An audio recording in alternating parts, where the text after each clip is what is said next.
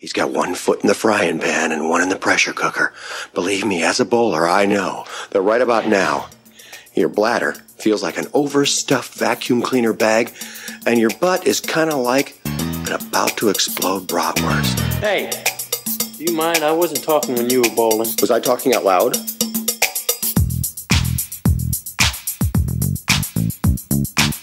Welcome to Munson's at the Movies. My name is Kyle. I will once again be your host. Joined by the rest of the Munsons. Want to give them a wide berth. He's what is called a born loser. A real Munson. And talk a little bit about what's going on in their worlds. We will start this time with James. I'm excited to be here, man. This is a rite of passage for a young Italian boy like myself. Can't wait to talk about my boy Chaz. My intro was going to be, I couldn't wait the last 2 weeks just because I know how full your heart had to be preparing for Chaz Palminteri for the last 2 weeks. Staple of the childhood. I know I watch these movies and I'm like, oh, I really enjoy that. And then I know from James's lens that it's got to be a whole different spiritual experience. Absolutely. Ace. I've been doing a lot of traveling and work lately and working with colleagues from other institutions at different places. And I realized that when people try to sound smart, they speak in cliches. And as you guys know me, once I picked up on that, I was in full cliche mode in everything I did. Like, I don't know what most of them mean. You have to Google them a lot of times. You know, I guess you don't know what you don't know, right? Rigby. Yeah, things are good. Watched my favorite 4th of July movie this weekend, Jaws. Better than Independence Day. I'll fight you to the death on that one. Excuse me. Yeah. You got a problem with that, Kyle? Are you saying it's a better movie overall or just for Independence Day? Both. Oh, man. Hot take, but you're allowed to have it. What I think Jaws highlights is the importance of voting in your local election, because the mayor in Jaws 1 is still the mayor in like Jaws 4. Yep. And that man should have been ran out of office for all the blood on his hands. James, it sounds like you're reading too many fake news articles on my boy. Oh, yeah. It's great. If you haven't seen Jaws, go check it out. One of the classics. On my side, I mentioned I'm excited because I know James is going to be a giddy Italian all episode, so that excites me. But per my tradition on the 4th of July Independence Day weekend, I did rewatch the Bill Pullman speech from Independence Day. That is my annual tradition. Part of my DNA at this point. I can always count on Bill Pullman to bring together the United Nations, the world, to combat an alien invasion. So that's one thing I can count on. And you know what else I can count on? I can count on a few new guests to the Munsons at the Movies podcast. And so we've got Mark and David of the Cinema Flavor podcast. They are here joining us from the same location in NorCal, Northern California. Mark and David have been podcasting for 3 years, reviewing current movies in theaters. Their show doesn't follow a straight to review kind of show. Instead, they spend the first half of their show ranting or discussing about something happening in their lives or happening in life. So you get a little bit of both when it comes to their show. Welcome to the show, gentlemen. How's it going over there? And tell us a little bit more about Cinema Flavor. Yes, so I actually came up with the idea a couple of years ago. Started writing reviews on a blog. And I was like, this is getting really... I don't like doing this as often. What if I just talk about movies? So there was 3 of us. There's only 2. We ate the other one. Yeah, actually, I literally just stumbled into his door drunk one day. And that's the day I met him. I was like, what is this? Is this a podcast? I guess I'll sit down and talk to you for a little bit. You know, we all do something weird when we're drunk, and you guys just decided to create a podcast out of it. That's okay. We got paid for it, so, That's a win, baby. Well, we paid ourselves in alcohol. Yeah. I was going to say, you guys are getting paid shit. We're very happy that you're with us. Let's dig into some Chaz Palminteri, but first, before we do that, we're going to do some birthday guessing. So, Rigby, July 14th, what do you got for us? Yeah, first up we have Phoebe Waller-Bridge. You probably know her from Fleabag, but she's also I believe she was the creator and the executive producer of Killing Eve as well. So how old's she turning? Love Fleabag. That show's amazing. She is 34. I was about to say, she feels mid-30s. I'll go a little bit higher. I'll go 36. I'll say 38. Number right now, Kyle. I was going to say 36. So I'll go 35. Oh, 35. Let's go. I'm going to go low then. I'm just going to go 30. So yep, Kyle, you got it. She's turning 37, but she's 36 right now as we speak. So nice job. Okay. Next up, we got Jane Lynch. Yes. You know her from probably from Glee, from Role Models. Another hilarious actress, comedian, all around talented individual. Not my modus operandi. You know what I had for breakfast? Was it cocaine? 62. 57. I was going to say, 52, maybe? I have to say, I must just say 69. That's what I was like, hey, Nice. just because it has to be done. I think she was the manager of a tech company in 40-year-old version, probably in her late 40s. So I'm going to say 60. Smart tech. Smart tech. Mhm. Yeah, we rep smart tech in here. That's right. Me and my boy. Yeah. All right, James, you win. She's turning 62 on the dot. So good Nice. Ah, Earn that He's one. turning 69 in my heart. Your mom. No. work. Last up, Mr. Jackie Earl Haley. You know him from The Watchmen, Nightmare on Elm Street, Little Children, and in one of my favorite movies, Breaking Away from 1979. mhm. Who is he in The Watchmen? Rorschach. I have no idea, man. He's got a experienced looking face, so it's hard to tell. I'll go 50. He looks very aged. I don't know. Rorschach's seen some shit. Yeah. Would it be tacky to go 69 again? I think it'd be encouraged. No, you do whatever you want. Double Jeopardy's go. Double down. 69. Let's go.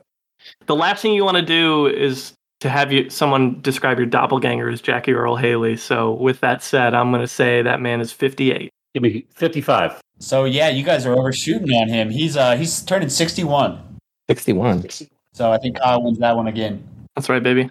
All right, Cinema Flavor. No guest W's there. You guys got to step up your game as we dig through Couldn't this. get it. That's all right. I spoke from my heart. Better than what Mark did. All right.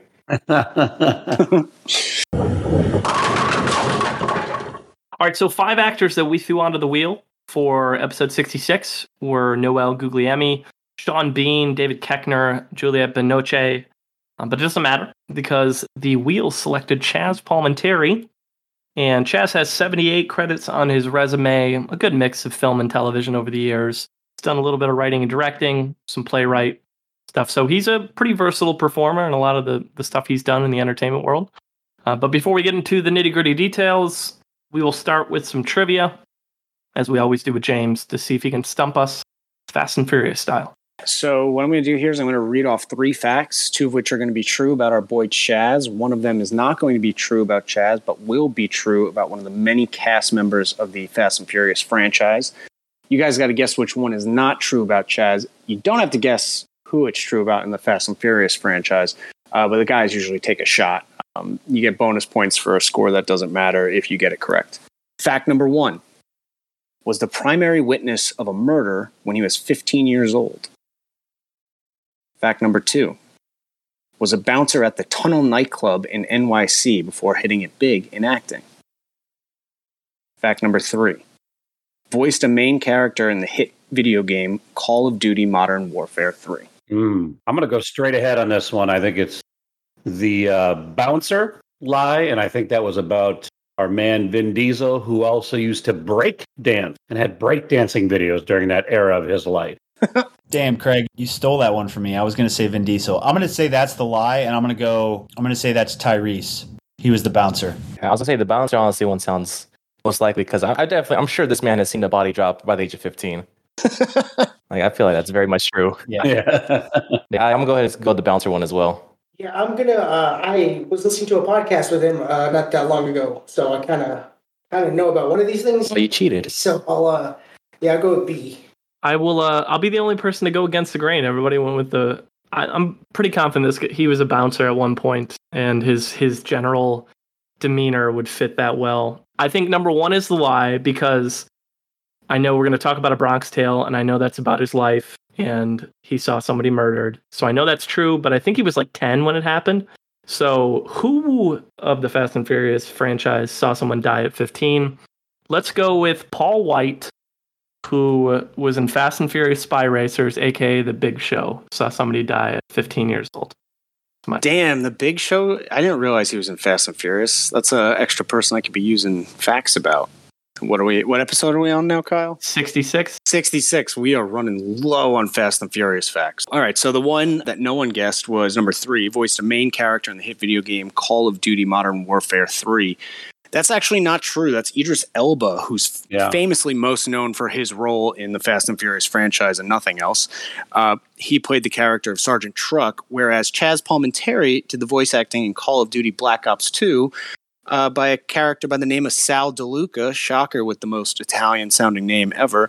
But his character was only available in the Zombies map, and it was called Mob of the Dead. Pretty funny that they even used his character likeness. You guys guessed fact number 1 was the primary witness of a murder when he was 15 years old.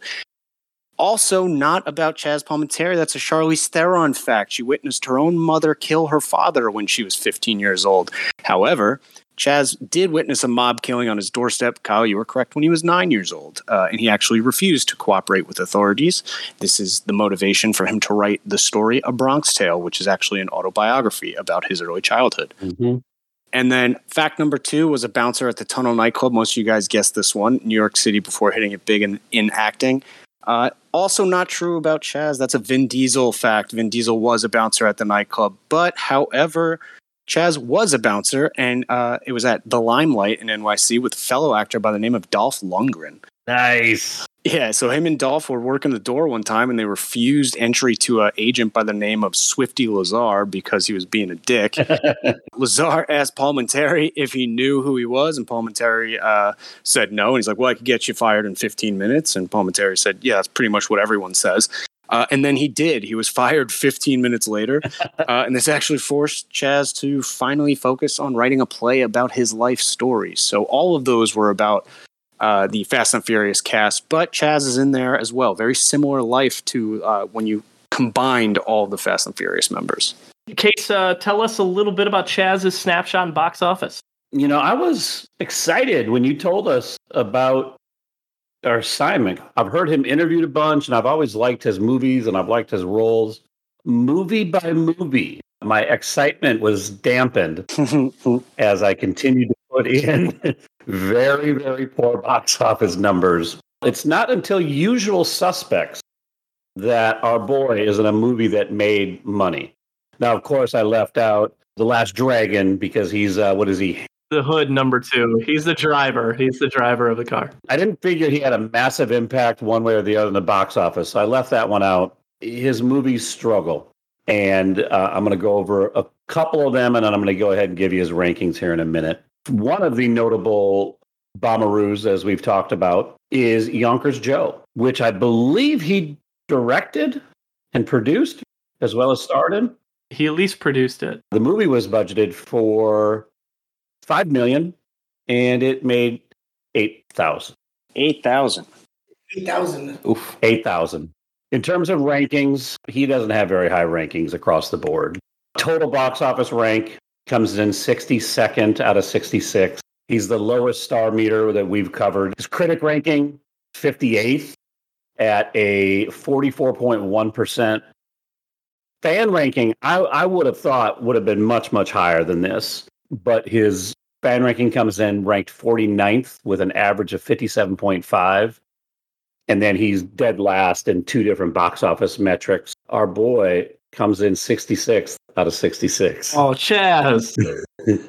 That feels prejudiced. Oh, no. The Italian Prejudice by Rotten Tomatoes. For I'll real. tell you what. I have 18 movies that have lost more than $5 million. But one made enough to pay for a 2011 Chevy Traverse. So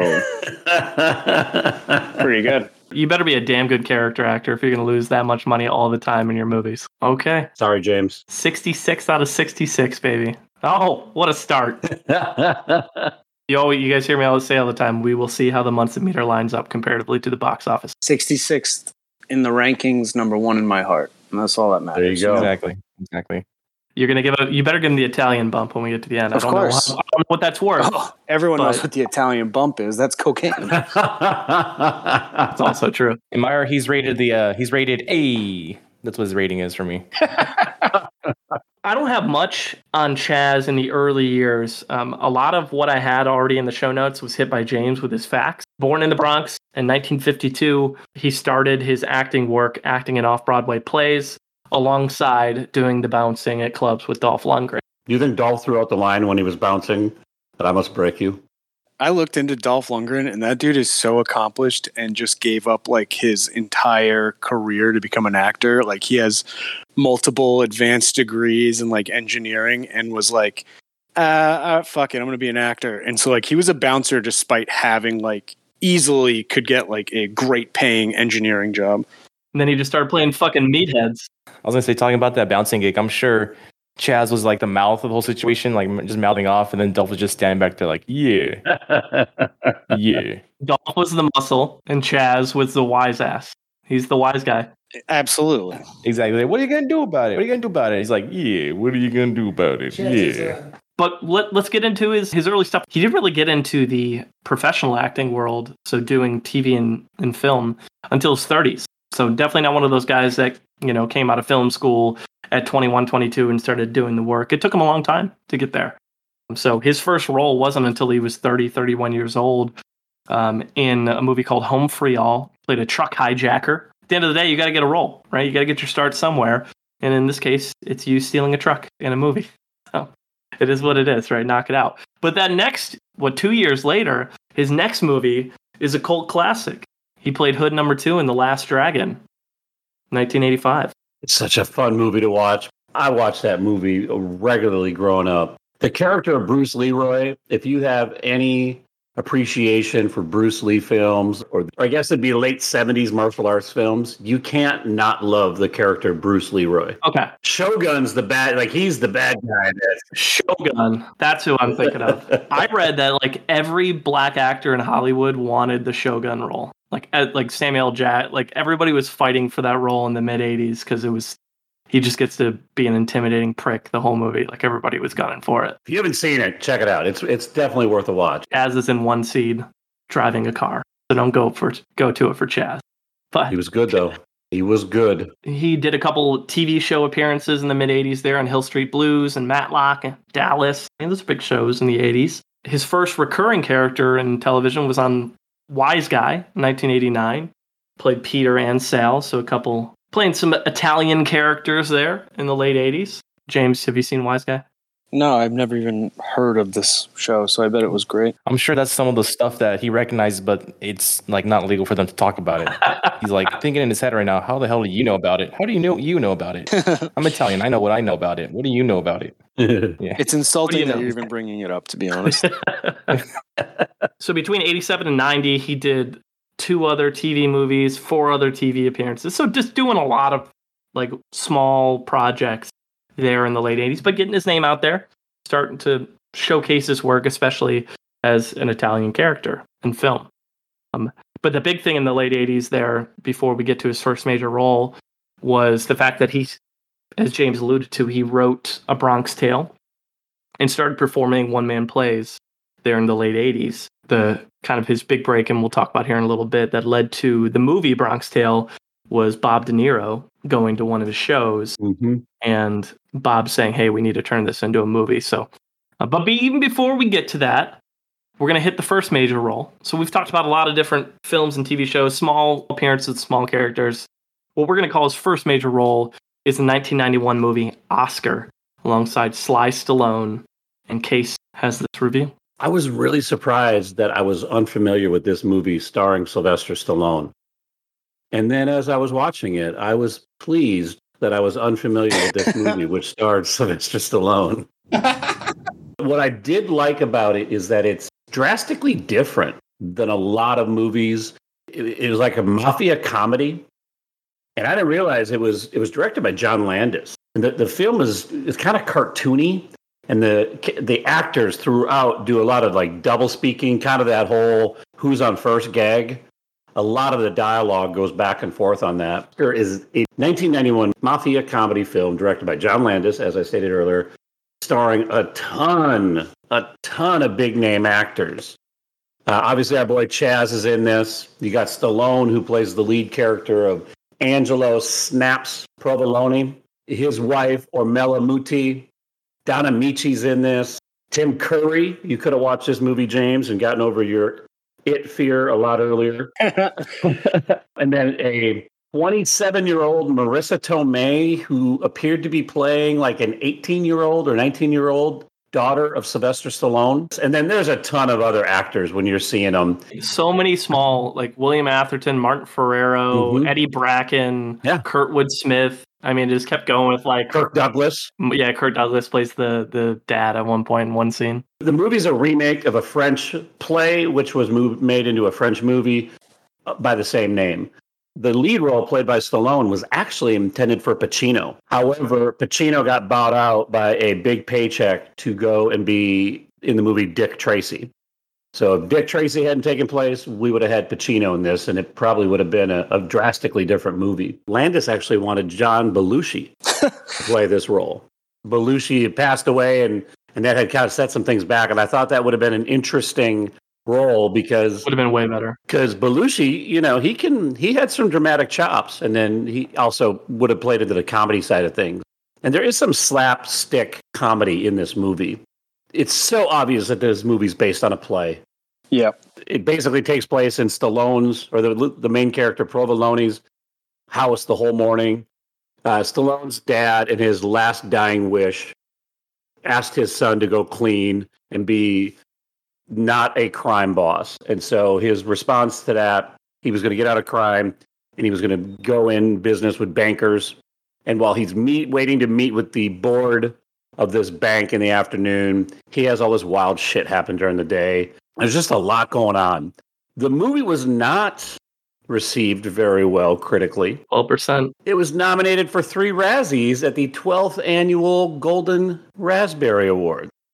Worst actor for Stallone, worst director for Landis, and worst supporting actress for Tomei. Chaz plays Stallone's personal bodyguard, basically shadows him throughout the movie, offering these one-line quips and occasional jokes, and he does well. And it may be because I was watching for this podcast, but I was always kind of waiting for him to say something. And I think you nailed it. It definitely comes.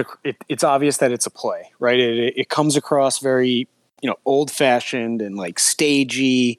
The costumes are over the top, and I think that initially was like hard for me to kind of get over because I don't really know what I expected. This is one of my wife's like childhood staples. Really? Yeah, I always find it fascinating because she was homeschooled, and it hasn't really impacted our relationship at all, with the exception of pop culture, in which the only pop culture she consumed was the movies that her parents allowed her to watch. And what that normally consists of is like rom-coms and family comedies between like 1985 and like 1993. And that's it. Yeah. And so like, she's like, oh, you've never seen Oscar? I was like, you, what? Like, you haven't seen any movie. You've seen Oscar? So what the hell? And so I watched it, and it's a farce, right? So it comes across like a play. All the lines are super quick and they're kind of cheesy, but like because they're so like genuine, you kind of give them a break for it a little bit. I don't think a 12 is fair. No. I think that was just critics like looking for a reason to dogpile on Sylvester Stallone not being Rambo for like the first time. This is so early. This might have been one of his first comedy roles, right? Yeah, I mean, this is 91. And one of my favorite reviews I see on Rotten Tomatoes says this is why Stallone gave up on comedy. Did I put my name on that review? I can't remember. Did it say Craig C at the end of that? If you change your name from Alex Sandell to Craig Case, then yeah, you nailed it. I think Chaz is good in this. I think Tim Curry's probably the best in this of all the characters. Yeah. But it's right in a sweet spot, like it's the one-liners, fish out of water, I'm a more sensible man around just very rich mobsters. And so like that works, but is it a great movie? Absolutely not. Is it a 12? No chance. That's just being mean. That scene where he's asking him to remove all of his weapons and Chaz is pulling out every weapon known to man out of his suit. Yeah. I laughed pretty hard at that scene because it just keeps going. It's so dumb. Yeah, but it's funny because it keeps going. Yeah. I appreciated that. But the other review I saw in here, it just says bad idea, badly executed. Because I'm in the 30 to 40 realm. It's a parody, so I gave it some credit. But man, yeah, Life Stallone in comedy, that's like lamb and tuna fish. You know what I mean? More like spaghetti and meatball. Goes together great. Spaghetti and meatball. Let's say for me, honestly, it was more of a fever dream when I was a child. It's like you guys are describing it. I'm like slowly thinking about that scene you described where Chaz is pulling out all these weapons in a suit. I just like remember just that memory for some reason. I don't remember anything else about the movie, just that one part. It's a cool scene. It's probably the most memorable scene. Yeah, because it was one of those movies where they would put on like public broadcasting, like on freaking Channel 40 at 7:00 at night. Yeah. Like family watching time at Fox 40. Yeah, exactly. It's one of those movies where your grandma and grandpa are like, ha, ha, ha, terrific. You'll love this.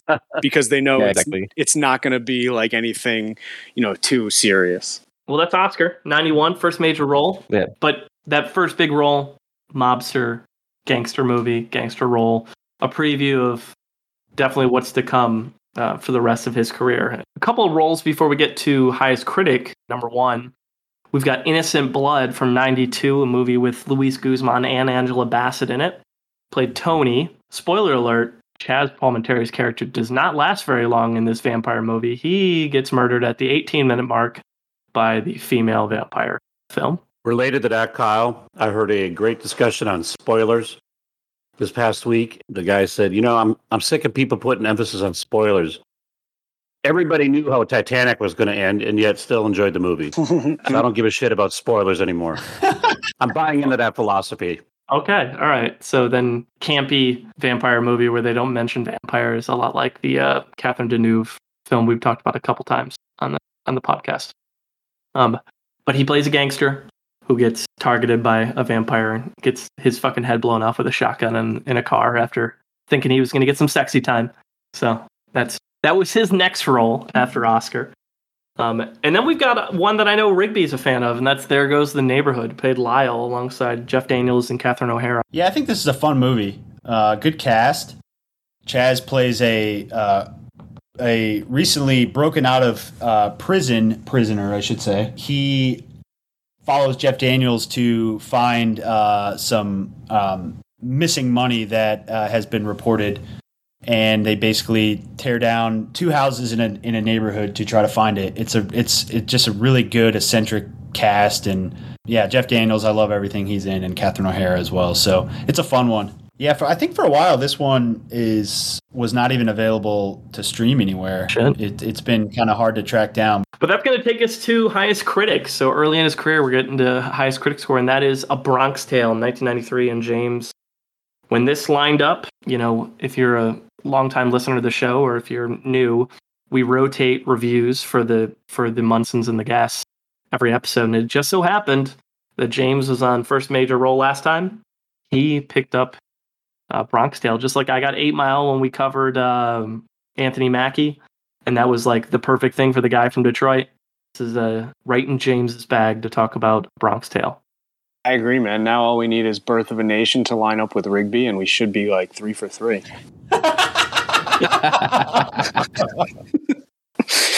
Jesus. How long have you been waiting to hold that one in, huh? Oh, dude, I think I wrote it down 2 weeks ago, to be honest. That's great. All right, so yes, Kyle is correct. This movie was a staple of my childhood, and when I got it, I was enthralled. So, A Bronx Tale is a coming-of-age movie that kind of separates itself from the genre, and that it's also a crime and family drama.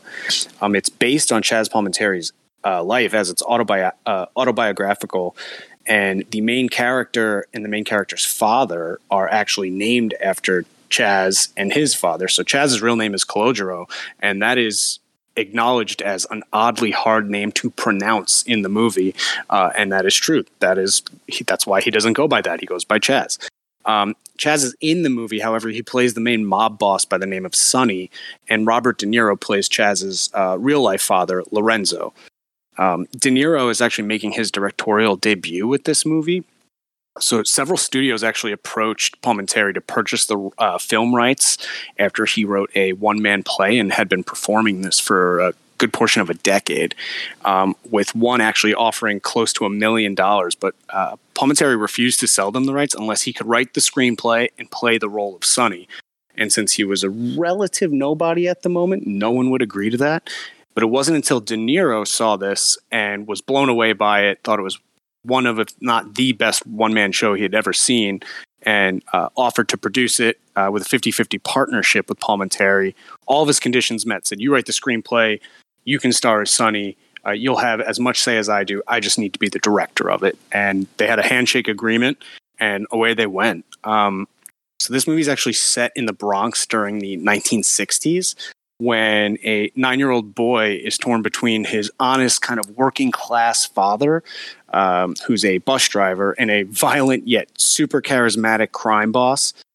He's torn between them after he witnesses the crime boss commit a murder, and he doesn't rat on him. So that is a true story of Chaz's life. Complicating the matters is, as he grows up in the tumultuous 1960s, he has a growing attraction for a young African-American girl, which is absolutely forbidden in his Italian neighborhood. The one thing that I think makes this movie good is that it's sneakily funny. Like, it is powerful. There's great dramatic scenes, but there's like so many funny one-liners. And the opening scene has a joke that is 10 for 10, still plays. They're playing like smooth-ass doo-wop music, and he's like saying in a real smooth voice, like setting the scene. He's like, that's my building. I lived on the 3rd floor. There's my stoop. And on warm summer nights all throughout the neighborhood, you would hear young Italian men romancing their women. And all of a sudden you hear, hey, Marie, get in the fucking car. And she goes, no, fuck you. He goes, I'm sorry, baby. You know I love you. She goes, yeah, bullshit. He goes, get in the fucking car. Bro, I die.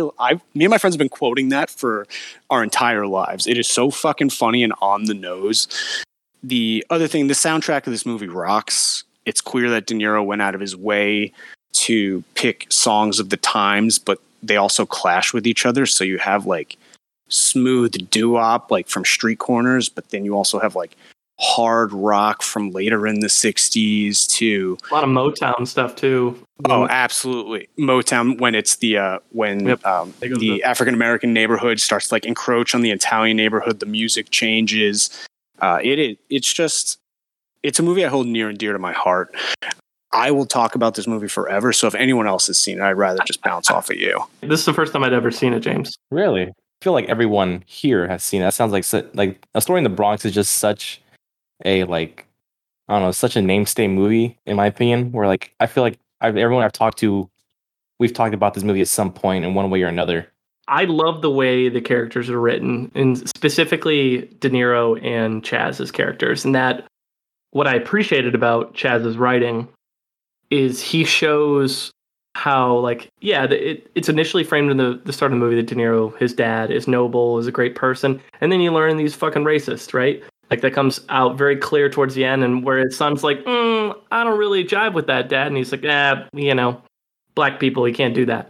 Versus Chaz's character, Sonny, is like, go get after it, man. Love is love, man. Who's to say one way or the other? Right. And so what I love about it as the story progresses is how he shows that these two individuals can have an impact on this young man in his life, and both be flawed in their own ways, to a point where every time you think you're supporting one, you flip to the other one, then you flip back, and then you flip back again once you learn a little bit more about that character and how layered they are. And I would say, watching a lot of Chaz's movies, a lot of his mobster characters are one-trick ponies, right? It's one element, one layer, versus this role, and then we're going to get into Bullets Over Broadway here in a moment.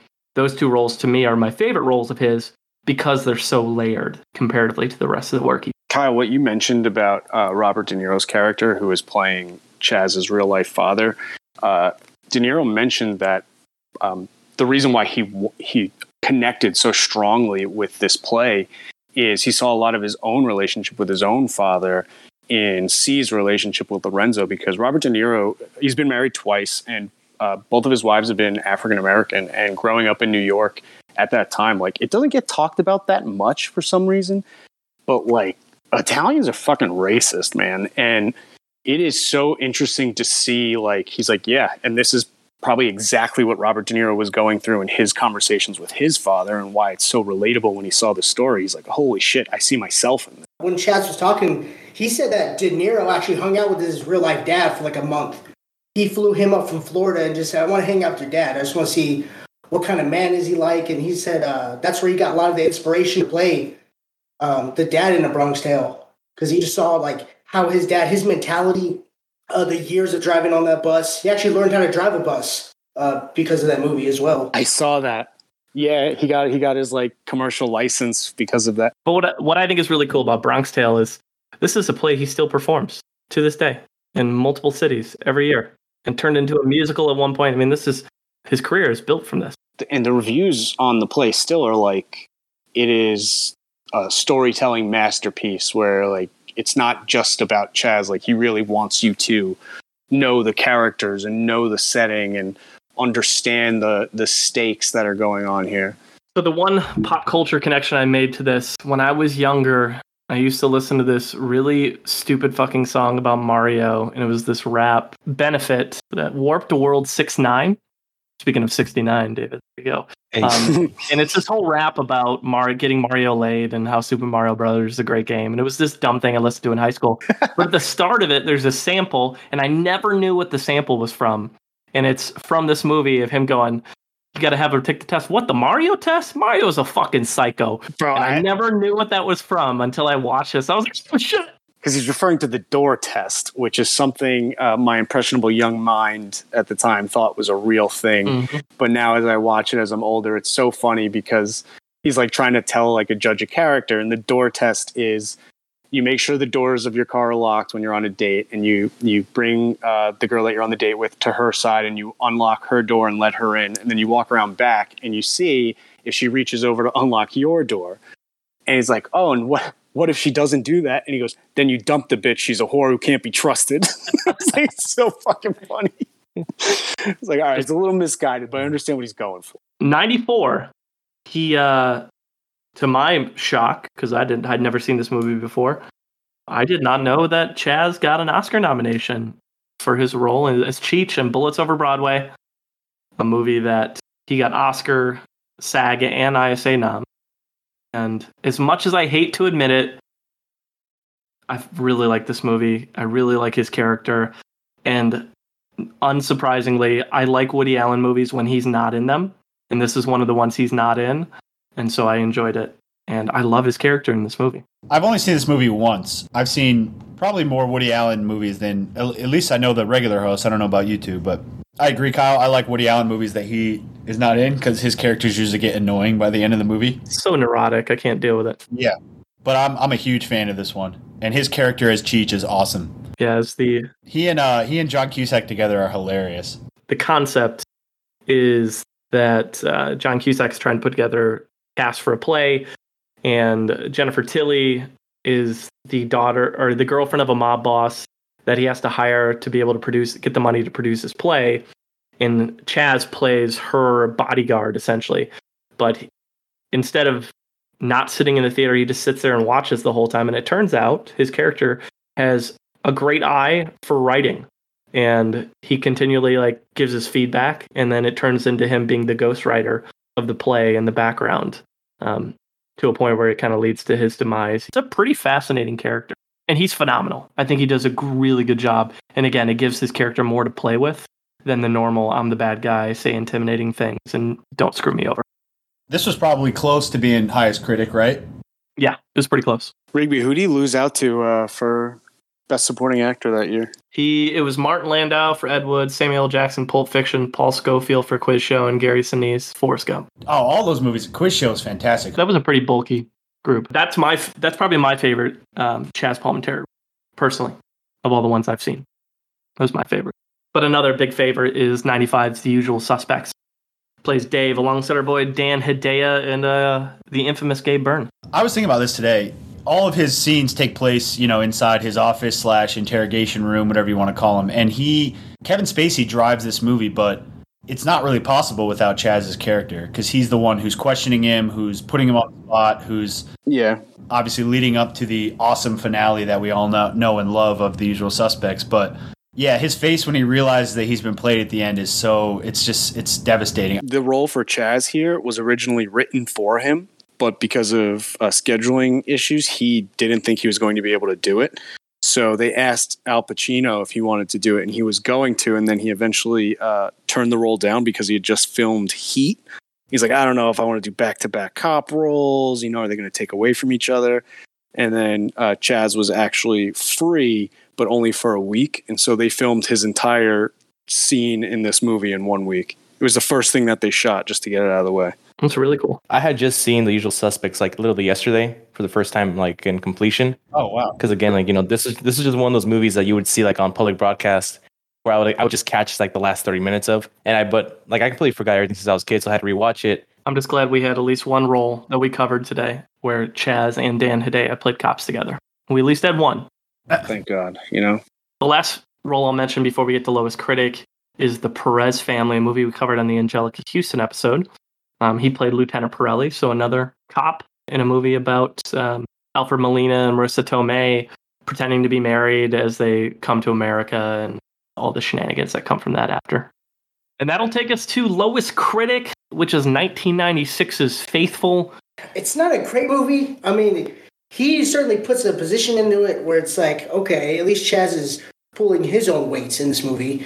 The rest of it's really cut really weird, and the acting is very like Lifetime movie-esque. It's very wooden, very a lot of like, yeah, man, I could really tell you did not improvise at all in said movie. Well, looking at Rotten Tomatoes, the Faithful came in at 6% from the critics, so half of what Oscar got at 12%. And I feel like any movie with Cher being one of the main roles, that's probably asking for trouble even before you get started. So maybe we just saved our audience a little bit of mental pain by not spending too much time talking about Faithful. I'm looking at reviews, and we're going to talk about, is it next? It's coming up in like 3 movies, but the one review from Mike Clark of USA Today says, if I had Diabolique and Faithful in theater simultaneously, I'd hire a hitman to take myself out. So it gives you a little sneak preview at another one we're going to talk about here in a moment. 96, he was in Mulholland Falls as Elroy, a movie alongside Nick Nolte, Jennifer Connelly. He plays a pretty major role in this movie. He's in the final scenes with Nick Nolte, kind of taking on the bad guys. I've seen Mulholland Drive. I've never seen Mulholland Falls, though. Same here. I love Mulholland Drive. This movie's always like, I feel like it's always comes up on like my streaming services, and I've yet to actually pull the trigger and watch it. The basic gist is like he and these other guys are law enforcement in LA, and they're trying to keep gangsters out of the town. So for once, he doesn't play a gangster; he just plays a cop. They do a lot of shady shit to keep gang violence out of their town. He has the most like anticlimactic death scene ever at the end of the movie, to where like Chaz does a lot of things well, but dying in movies is not his strength. And multiple times, he's not very good at dying. He's no Ken Watanabe. No, exactly. That dude died. How many times? What percentage does he die, James? Like 60% of the time? Yeah, I wanted to say it was like close to 2/3 of the movie he's in. He's dead. Doesn't this take place in like it's like 50s LA, right? Yeah. And his death in Bullets Over Broadway also not believable at all either. So just not really in his bag is dying on film. It's not really Chaz's. Him and Nolte are a good opposite gritty type of co-stars. I wish they'd have done more together during this time. The film's decent. It's like a 55-60. It's not bad. It's no Mulholland Drive, but it's decent. Yeah. But you know what's not very decent is Diabolique. He played Guy in 96 as well, the movie I just referenced about someone wanting to hire a hitman for himself.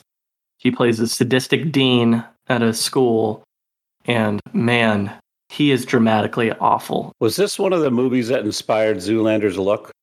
I could Diabolique my own balls. Thank you very much. Has anybody else seen Diabolique? Am I the only one who went down this journey? No one else watched Diabolique? I think I'm going to sully my good reputation. You know, I have this man propped up on a pedestal. I'm not watching these movies. Sharon Stone and him and Kathy Bates. I mean, there's some big time actors in this one, but it's a twist film that is very poorly executed, and he is, like I mentioned, dramatically pretty awful. So I bit the bullet for everybody else. You're welcome, fuckers. Thank you for that, Kyle. This is me every episode. I lay on some grenades for us just so the world can hear about some shit movie they were in. But I've got the time and the patience for it, so I don't mind. Hurly Burly, 1998, alongside Sean Penn, and probably the Chaz role we talk about the most and we quote the most. Mr. Zadir in A Night at the Roxbury, alongside Dan Hedaya again. Hell yeah. Legendary. Did you grab my ass? Is that Jim Carrey? Come over here, you pet detective fuck. In a movie full of random, ridiculous characters, I think he takes the cake for just being totally ridiculous. Yeah. So more power to him for that. Such a lovable club owner. These are good boys. Dewey. He kind of plays a club owner in Down to Earth. We'll get to that in a second, but he's got the same vibe. Mm-hmm. I buy him as a club owner for sure. Absolutely. Position of authority. He goes back to the gangster side and Analyze This. Plays Boss Primo Sedone. A fun movie. I rewatched it. I enjoyed it. I enjoy Analyze This every time it's on. Very fun movie. He's a good adversarial guy, and whether he's a gangster or just like a cop, he just plays that really well. And he's like the main rival to Robert De Niro in this movie. Mm-hmm. And Robert De Niro plays if you don't know the plot, Robert De Niro plays an aging mobster who starts seeing a therapist, and he basically tries to hide that he's in therapy to all of his mafia colleagues. So Chaz is the one who's trying to take over his rackets, basically. So it's really good. It's a funny movie. Was this movie successful in the box office? I remember this feeling like it was successful, but I was too young to really fully grasp if this did well or not. I just remember everyone being like, "Oh, it's so good." $80 million budget, world gross $177 million. So this is one of his 4 that did well. Okay, there you go. Good instinct, James. My favorite interaction in this movie is when Robert De Niro is explaining his feelings to him and he cuts him off. He's like, "Hey, Paul." He's like, "What?" He's like, "Fuck you." He's like, "Stop talking to me." Just because you found a dictionary and you know a bunch of different words, you don't got to share them with me. Stuart Little, 99, played the mobster cat Smokey. So even in voice roles is playing a mobster character. Shocking. I know you guys are shocked. I can see Case's face. He's shocked. Leads the pack of cats who are trying to eat Stuart. Made his directorial debut in 99 as well, in an episode of Oz, which led to a few more that we'll talk about. But before we get the largest audience gap, the Millennium happens. And his first role after the Millennium that we're going to talk about at least was alongside Chris Rock in Down to Earth. He played King. I enjoyed this movie. I think I saw it in theaters at the time, and it is stupid, but it's enjoyable, stupid humor. I also enjoy him in the role. What does he play? It feels like a Saint Peter kind of character, where he's the club owner of heaven, essentially. I love the line when he's talking to the dude. He's like, "First you make Frank Sinatra wait for a table." He's like, "He didn't have a jack." He's like, "He's Frank Sinatra. He can wear whatever he wants." And they're talking about the club in heaven. Chris Rock is charming in this, but that's about it, I'll say. All right, well, let's get into largest audience gap. Mark, our other Cinema Flavor guest, he drew Pool Hall Junkies from 2002. Mark, let's talk about it. Yeah, so this was a movie I had actually never seen before. Whoa. Did a little bit of research on it, and I was like, okay, this looks enjoyable. It almost looks like it's going to be a modern day, at least for the time, Color of Money. So I was like, okay, I could get into this. The movie is essentially about a character named Johnny, who is a pool hustler. He actually works under Chaz. Chaz is a mafia guy who works under the pool hall, and he also hustles a lot of people. They kind of have this bit that they do back and forth together. And Johnny is good enough to actually go to the pros. So he talks about it with a couple of his friends, and Chaz realizes, oh, wait, he's eventually going to leave. And I'm not going to have anybody to out-hustle anybody with. So he rips up his invitation to go to the pros, and Johnny ends up becoming very bitter and still stays hustling, but realizes that Chaz is weighing him down more than actually helping him out. Now, Chaz in this movie, he really kind of just plays to the typical role of being a mafia guy, something I've seen him do a bunch of times. We've clearly been talking about through his entire filmography. He's not even really in this movie a whole lot, but the scenes that he is in, he carries his weight really well. I'll give him that. I mean, Chaz is somebody who I can tell he's very confident on screen. He's somebody who clearly lived a life of a mafia person, or at least has been around that life enough times to where you feel like he's not pretending to be this guy. And even listening to him on shows and stuff, you realize, oh no, he definitely is that dude. He reminds me a lot of like a Danny Trejo. I feel like it's where he almost got lucky that he was able to fall into acting, and that's why he's not this huge Hollywood, he's not on De Niro's level. More or less, he's just a guy who got lucky enough to play those roles, and he could just kind of live his life doing that. Yeah, he's a good villain in this movie. The pool shots, a lot of the pool shots are really cool. When they show ones like where the ball's backtracking through, they do a pretty good job on that.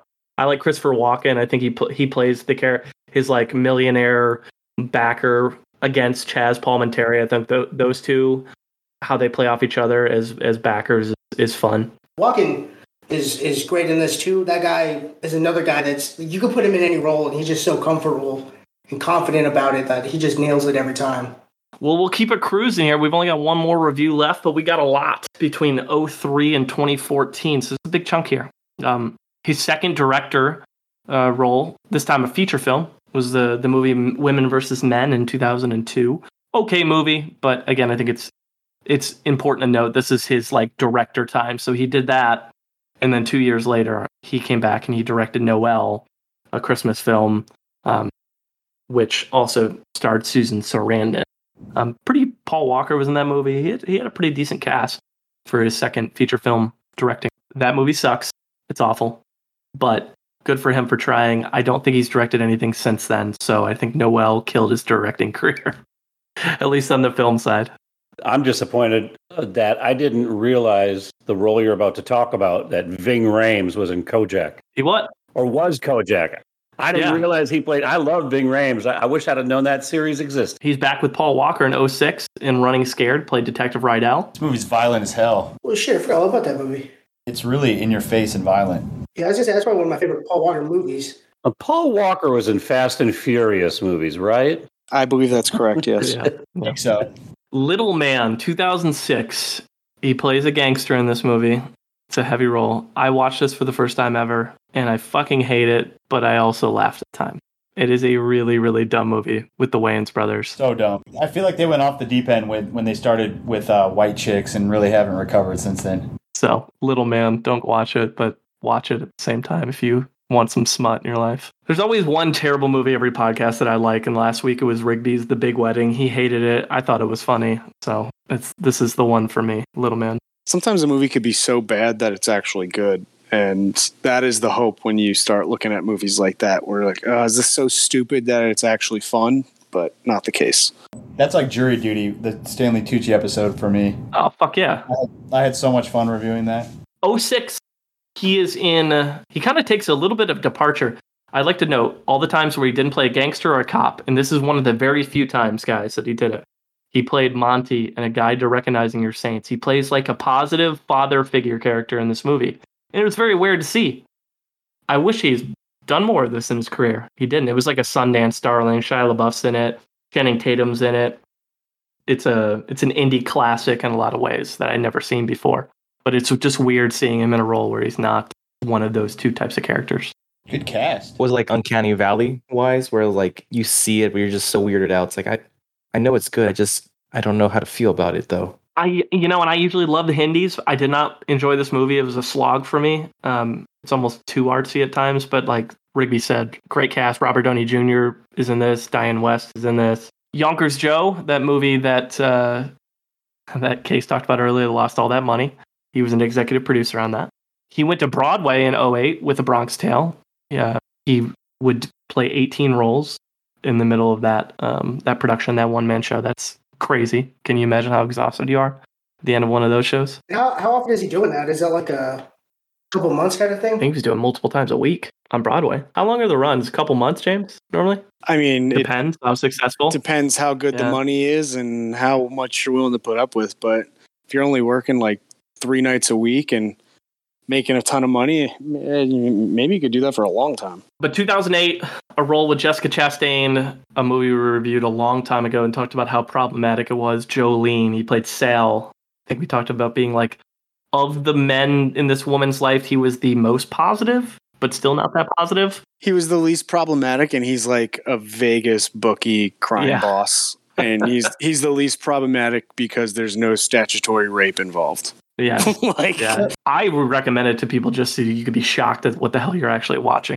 One of the things I noticed on his IMDb and just reading about him, one of the roles he constantly gets recognized for is his role in Modern Family as Shorty. He only did 6 episodes, but enough that people know him from that. His bit in Modern Family is pretty funny. So he is Ed O'Neill's like army friend, military friend. I forget what branch they're in. And the first time you meet him, he's like single and he's really well dressed. And because Ed O'Neill is like kind of an ignorant dad, he's like, oh, he talks to his son Mitchell, who's gay and married. He's like, he's on your team. And so the whole time Mitchell's like, I don't think he's gay. And the whole bit is them trying to figure out if he's gay. But really what it is he's a snappy dresser who is in terrible gambling debt and just is trying to hang out with them so he can ask them for money. And it's such like a funny way to play on it because it just plays off of Ed O'Neill's like ignorance. And I think Sofia Vergara at one point is like, the only reason I do think he's gay is he's the only friend of Ed O'Neill's who's never hit on me. So he's probably gay if that's the case. He's funny. And it's similar to like Night at the Roxbury where like you're used to him being an intimidating person. And so when they put like a slight twist on it, it makes like all of his one-liners land. And I mean, he did it over a 9-year period too. So it was good enough to keep bringing him back over a full decade, which is pretty cool. Another TV show there around 2010 to 2014 did 6 episodes of Rizzoli and Isles. Made an appearance in Hollywood and Wine with David Spade in 2011. Opened his restaurant, Chaz, a Bronx original, in 2011. If you had to guess who he was in Rizzoli and Isles, he's related to Rizzoli. So there you go. Shocker. I know that was tough for you guys to figure out.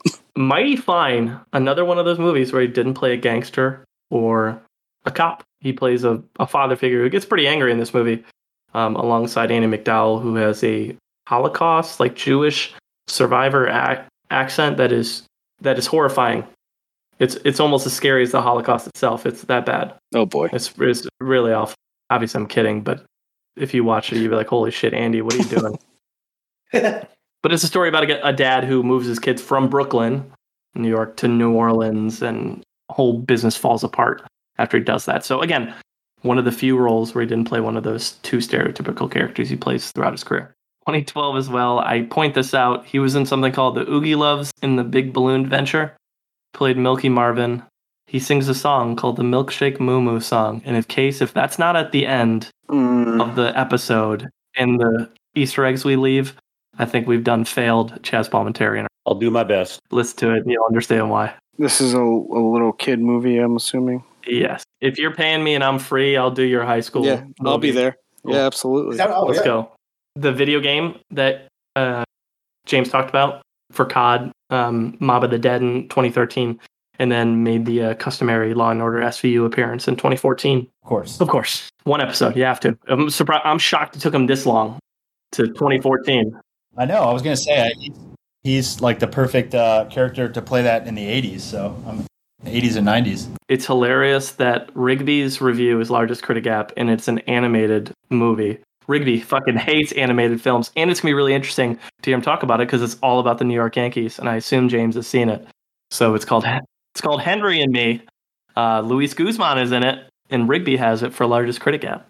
So I don't like animated movies, but this movie has 2 saving graces. 1, it's about sports, so that made it a little easier to watch. And 2, I should say 3. 2, it's really short. It's 66 minutes. And 3, it has a very heartwarming message. So it does. Believe it or not, I actually really enjoyed this movie. What? I did.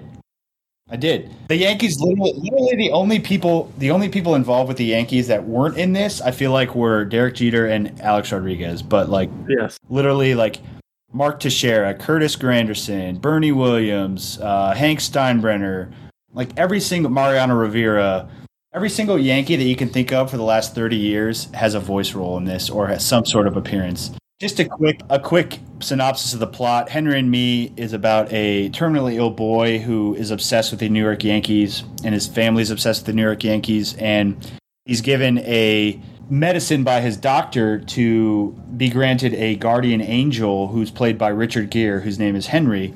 And Henry takes Jack, who's the dying boy, on a journey through history to visit multiple New York Yankees throughout history. And where Chaz comes in is he plays Babe Ruth, who arguably has of any of the past Yankees, he has probably the biggest role in this movie. Aside from Richard Gere, he probably is most prominent in this because he's kind of with him all along the way, which is good. So Although I didn't buy Chaz Palminteri as Babe Ruth, I don't think I've ever heard Babe Ruth talk, so I couldn't really go that far in saying I didn't agree with it 100%. But famous Italian Babe Ruth. Yeah, exactly. This movie is very sad because it's obviously made for kids, but it's also tailored for grown-ups too, because the grown-ups who will watch it, a lot of the kids who watch it probably won't know a lot about these old Yankee players. It's the old message about baseball. It teaches us about life. It brings us all together, brings family together, brings friends together. And when you're on this journey with Henry and Jack, Henry kind of introduces Jack to how these players, challenges that they ran into in their lives and how that's related to what he's going through in his own life while he's dying. So I don't want to give away the twist, because it's a cool twist. Really cool twist. And if you don't know about it, even if you don't watch it, just go read the Wikipedia synopsis. It'll give it away, but it's fascinating. Yeah, it was good. I really liked it. And again, the fact that it was 66 minutes made it even more enjoyable. My favorite part of all movies that involve my favorite sports team, the Yankees, is that they always win. They're the bad guys who still win, or they're the good guys that are helping a terminally ill child who also win. It's truly the best decision I've ever made in my life was rooting for this team. Conversely, the worst decision I've ever made in my life was being a Jets fan. So they even out, but we're still here. You're 50-50, Dan. Yes.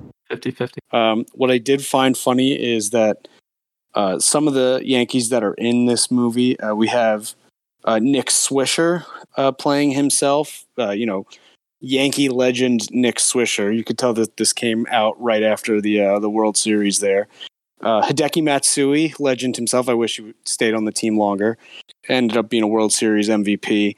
And then Curtis Granderson, whose contract kind of hamstrung the team for a while there. It just seems like the Yankees were like, whoever's available, let's just throw him in. It's funny you say that, because I think they probably made this movie in like 2010 or 11. Because George Steinbrenner, even though he's in it, is played by Hank, who's his son, obviously. Mm-hmm. And George Steinbrenner died in 2010. And like you said, Matsui is in it. I don't think Matsui's been with the Yankees since like 2011. I feel like he was off the team before 2014, but I could be mistaken. He was absolutely. After they won the World Series, that was the last year he was there. Yeah. I mean, Kevin Long is in this movie. He's the Yankee hitting coach. Like, it's streaming in a couple places too. So for those listening that have never heard of it, if you look for a short watch, heartwarming, and you can tolerate lots of Yankee talk, it gets a pretty cool animated journey to go on. Rigby, last question. Where do you fall in the critic gap? It is 80-45. I'll go 75. Let's round it out. Last couple of years here. So most recently, 2015, he was in the movie Legend, played Angelo alongside Tom Hardy playing the two twin gangsters. He plays a little bit of a middleman in this movie. He's only in a couple scenes, not too much. I never saw this one, and I love Tom Hardy. He's playing two very different characters as these two gangster brothers. So you'd enjoy it, I think. In 2018, he took A Bronx Tale to the musical stage. So that show evolved even more. And then some TV stuff over the last couple of years. I mean, he's been in some shitty movies too, but we're not really going to talk about him. Like In the Mix and Clover. I mean, there's some just really bad movies. In the Mix is with Usher. Yes, I remember that movie. It's fucking tragic. It's so bad.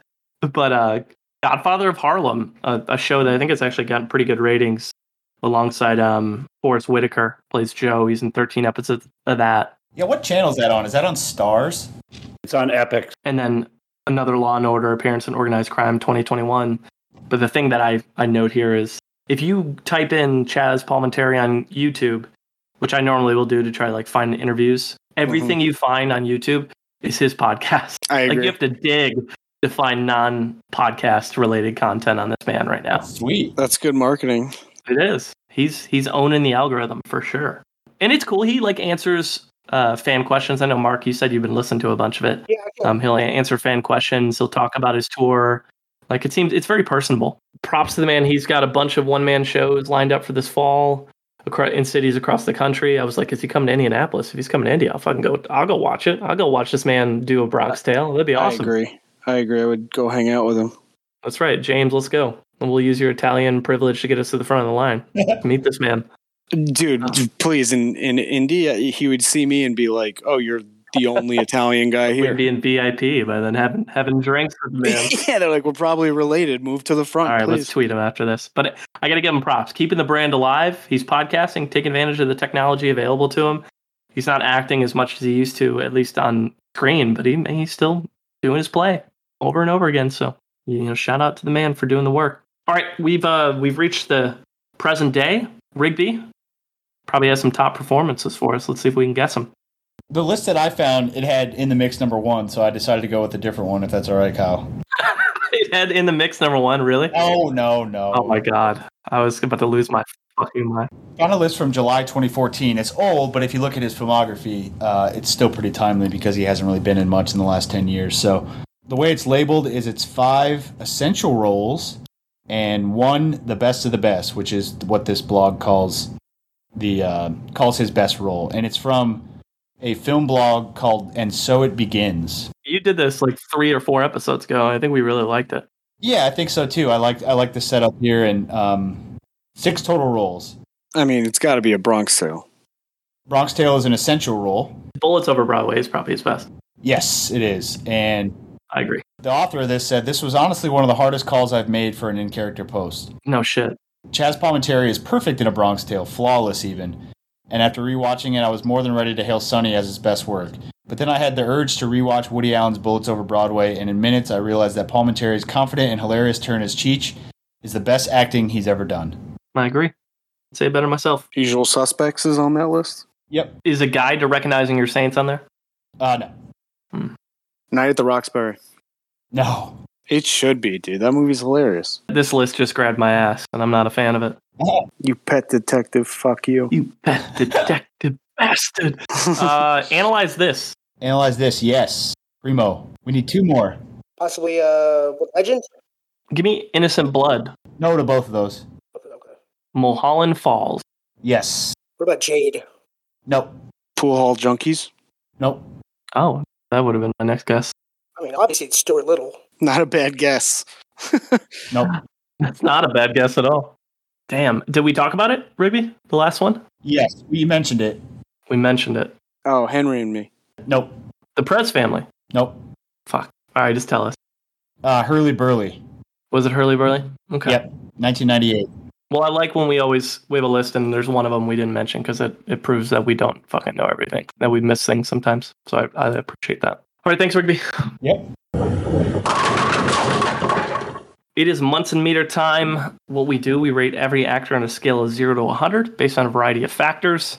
Those factors can include longevity, project choice, pop culture impact, their acting range, their awards footprint, any other talents they might have, their personal life, comedic chops, box office success or lack thereof, and anything else that matters to us as Munsons. Rigby, get us started. Yeah, so Chaz, when I found out we were doing him, I was excited. He's an entertaining guy. Not the best range, but I've always found him to be one of those actors that when he comes on the screen, I like his presence there. And I think he's got a really good presence outside of Hollywood as well. I know he's a restaurant owner, business owner. Obviously has his own podcast that seems pretty prominent. So I'm a Chaz Palminteri fan. I have nothing against him at all. So all that being said, I'm going to give him a 74. I'm next. So I'll give him credit in a couple of different areas. Number one, I give him credit as a playwright. I think that's an incredibly hard thing to do. I love seeing that out of performers, anybody who goes on to the theater side, successful, especially for a guy who's been doing A Bronx Tale as long as he has and it's still stayed relevant to this day. I give the man props there. But generally speaking, he plays 2 main roles, a gangster and a law enforcement officer. His range is about as limited as it gets of the people we've covered, other than maybe like Dan Hedaya and Danny Trejo, who played very particular characters, right? These are character actors at the end of the day. Philip Seymour Hoffman was a character actor, but could play anything and anyone, right? So there is a limitation for some character actors. I wish I would have saw more like the work he did in movies like Mighty Fine and A Guide to Recognizing Your Saints, because those were departures, and I think he did okay. But at the same time, he did drama well there, but then he was just absolutely atrocious in movies like Diabolique and Faithful, from everything I've read, sounds like it did nothing good for his career either. Even when he was stepping into different genres, he was still playing a lot of those same gangster law enforcement types of roles, even when he was a cat in a movie. That's going to color my score a little bit. I give him bonus points because he talks about how much he loves Detroit, and his daughter is a Michigan Wolverine, so he gets a couple bonus points there. Nice. The Wolverine blood runs through their veins.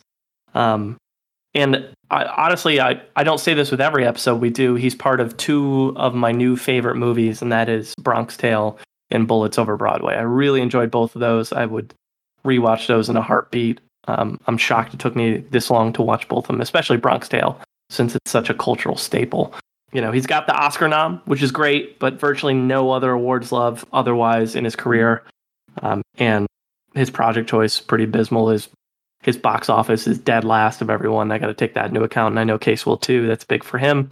So with that, I'm a lot lower than you, Rigby. I'm giving him a 55. Damn. Kyle, I appreciate your love for Bronx Tale, though. Welcome to the bandwagon. Big fan. But we'll toss it to you, our guest Munson. I really appreciate Chaz, man. Unfortunately, it's like his filmography doesn't really show it, but he is such a soldier, and he's such a treasure in this game. As far as like Hollywood, we don't really have a lot of actors who are just kind of steadfast, who just kind of appreciate being in just a kind of like a one-fit role that always just works. It's too bad that like he came up in the 80s instead of like more like the late 60s with like Scorsese. I feel like he would have really worked well if he was in that constant rotation with Pesci and De Niro around the time of like Raging Bull. I know this is more like to the end of like Goodfellas era, but I feel like it's just kind of like a wrong time kind of situation. I just wish he was able to be around that time. But no, I really, really appreciate Chaz. I'd say Chaz I give it like 85 for me. I really just enjoy him as, and plus too, I love the podcast too, man. He's podcast. I've listened to a lot of podcasts, and after a while, like with actors, you just go, this isn't really all that interesting. But he always keeps it fresh, and there's something about his era and where he grew up that it's so interesting to listen to. But yeah, no, he's definitely up there for me. Fair score, baby. Every score is fair here. Yes, sir. Except for the Dennis Haysbert 95. That is ridiculous. You bite your tongue. You grabbed my ass. I felt like my ass was grabbed by Cam Sully in that episode. Case. Yeah, you guys have pretty much said everything I would bring up. Limited range. Two things that I'm going to give him a big bump on that I think are really cool. Number one, of everybody we've looked at, he's got the baddest, coolest IMDb photo of anybody that we've covered. And I was like, damn, that's a bad-looking dude right there. And then second, just the set of balls on this guy to do a one-act play in the 80s and really turn his life into art, I think is really something to admire. And I agree. I think the era he grew up and where he grew up from, I can sit and listen to the people tell those stories all the time. And every time I've heard him interviewed, I've always just thought he's a pretty cool dude. So I will give him a 68. James, as our resident Italian, last but certainly not least, round us out. Well, I'm actually shocked at the scores that he got. I thought he would get much lower scores, and it's pretty interesting to see kind of the spectrum that we've all kind of landed on here. We've hit 4 different, essentially, decades where a 50, a 60, a 70, and an 80. We're all over the place. So you're calling Kyle an anti-Italian racist, right? That was known well before this episode, though. So like that's like a new thing for me. No, you guys are hitting on a lot of it. I was going to think I was giving the highest score, but then Rigby, you and I are going to have the same score. I'm going to give him 74. A Bronx Tale is a classic to me, and it's something I grew up on, and I've probably seen a couple hundred times. It'll always be near and dear to my heart. And there are other roles I think he is great as kind of like a charming, but also like sneakily funny roles. I think he does have a good sense of humor about him, and I think that's why he plays so well in like Night at the Roxbury or on Modern Family. Same with Down to Earth. I thought he was great in that as well. He's got like a slickness to him, and also like an approachable kind of down to earth, salt of the earth type of guy, and I really appreciate that. So with that gives Chaz a 71.2, which puts him in 36th place. out of 66, which is far above his 66 out of 66 box office measure. But I'm going to give you guys some other names here, and I'm going to tell you I don't think this is going to age well. But he has a higher score than William Hurt, Joseph Gordon-Levitt, Danny Trejo, Alicia Vikander. I mean, every score is fair, but people are going to tell us that he's a better actor than William Hurt. I don't know, guys. I don't know if I buy that. He's a better person than William Hurt. That's very accurate. Hey, show some respect for the deceased. The dead, yeah. But is 35th place Chris Pratt a better person than Chaz Palminteri, or better than William Hurt? This is the world, this is where we've put ourselves at this point, where like you start comparing scores to scores, and like I'll see some scores I've given and be like, why did I do that? And then I'll look back on it and be like, oh, I gave an extra 5 points because we have the same birthday. I'm like, oh yeah, that makes sense. Like we just have to, kind of accept our fate here. That's true. He got the 10-point Italian bump from William Hurt 64 for you. So that makes honestly sense. That is where I was wrong. It's like I think if he wasn't so near and dear to my heart, I would have been in the mid 60s, but I had to give the 10-point swing there. We were all over the place with that one. That might be the widest distribution of scores of anybody we've covered up to this point, 55 to 85 and everything in between. So that's fascinating. Yeah, that's what makes this show fun. Just we're all different, Actually, Trejo was even bigger because Warren gave Trejo a 52 and our guest gave him an 85. So it was an even wider gap for Trejo. Okay. James, what does Chaz have coming soon? So he has a movie by the name of On the River, which I believe he actually stars in. It's about a con man who organized a scheme to steal $1 million in cash and diamonds in high-stake poker game. So that actually sounds fascinating. That also sounds pretty much like right in his wheelhouse, so I think that would be enjoyable. Oh, that's also with Vincent Pastore, a big pussy from The Sopranos. So that would make sense while they were hanging out recently. Also, the movie by the name of Stone Pony, which is in pre-production, which doesn't have any information on IMDb, but he is the main star of. Yeah, he's got a couple projects, but he's podcasting. That's what he's going to be doing. Just like us, living his best podcast life. He's doing it very well. 5 actors we're going to throw onto the wheel for episode 67. That podcast will hit July 28th, 2022. Dames Marves is returning. He was here previously for Daryl Hannah and Bryan Cranston. So he's hit with a couple bangers in there. He's picking between one of these 5 actors: John Hawkes, John Turturro, Anne Bancroft, John Michael Higgins, and Emile Hirsch. What do we think about that? Oh, dude, I want John Turturro. Me too. Turturro is so funny. He is a legend, an absolute legend. He's worked with some awesome directors too. That's true. A lot of Spike Lee, few Scorsese, Coen Brothers. Yep. I think Emile Hirsch would be fun just because he's kind of trying to make his way back a little bit, but he was in some bangers and Alpha Dog, James. Alpha Dog. I've never heard of it. Yep. Let's do it. According to Warren, you haven't heard of it. Into the Wild, obviously. Very good. Also featuring Willie Hurt. And Bancroft would be interesting because this is like an era I'm not very familiar with. So this would all like be new stuff for me. Yeah. Yeah.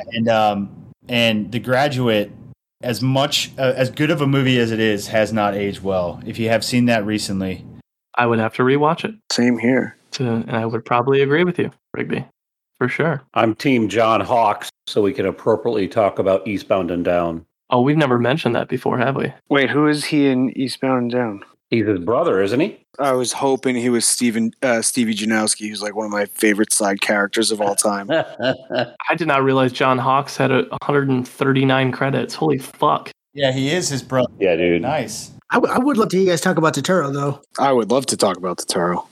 John Michael Higgins is funny, but also is in bad movies like Blade Trinity. I think he's in Best in Show, which is a hilarious comedy. Yeah, dude, he's in a ton of funny comedies. Best in Show is hilarious. I love that movie. Mm-hmm. Shout out to the Bloodhound finally winning. whatever dog show that is. James, I think, said John Michael Higgins is he's He's the best. He plays the best gay character of any straight guy out there, right? Dude, I was genuinely shocked to find out that he's straight. I just assumed he was a gay man because he plays a gay guy in like every role. Yep. He's got a lot of TV in his career too. A lot of television on my plate. He is very funny, so he'd be fun to do. Mm-hmm. Pitch Perfect, shit like that.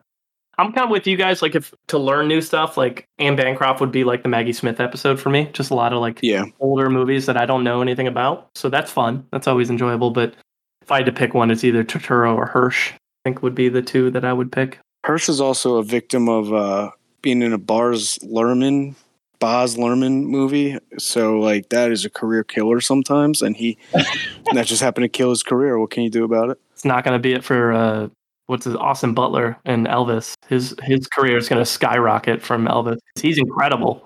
What I've read from reviews is that Tom Hanks is the biggest issue in that movie. 100%. Mark, if you had to pick from one of these five, who would you pick? I'd go to Turturro, man. That guy's filmography is fantastic. I agree.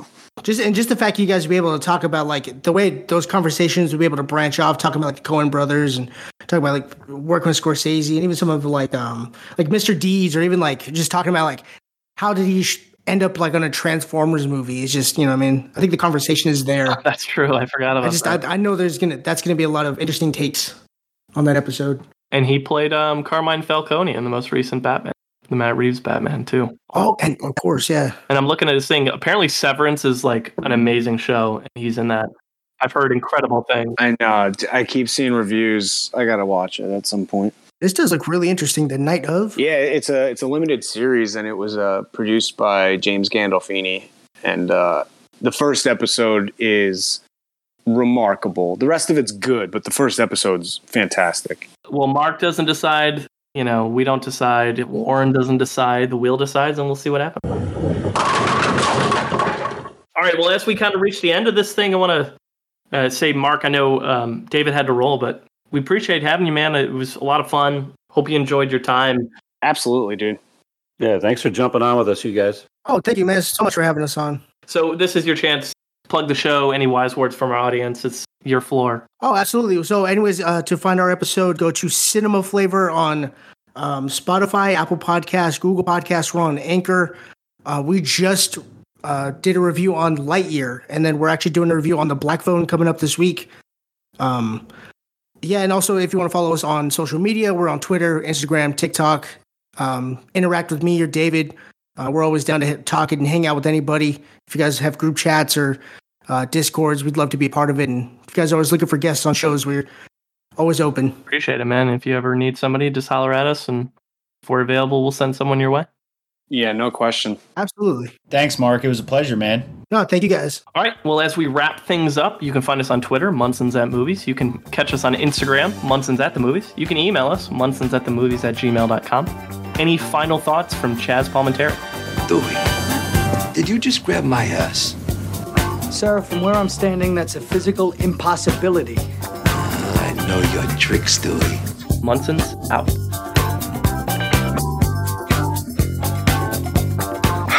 All right, let's go. Thank you for the education, gentlemen. We've just received a PhD in stupidity. Doctor, shall we? If you want a milkshake, you know what to do. March and move, move, move, move. Oh, if you want a milkshake, you know what to do. March and move, move.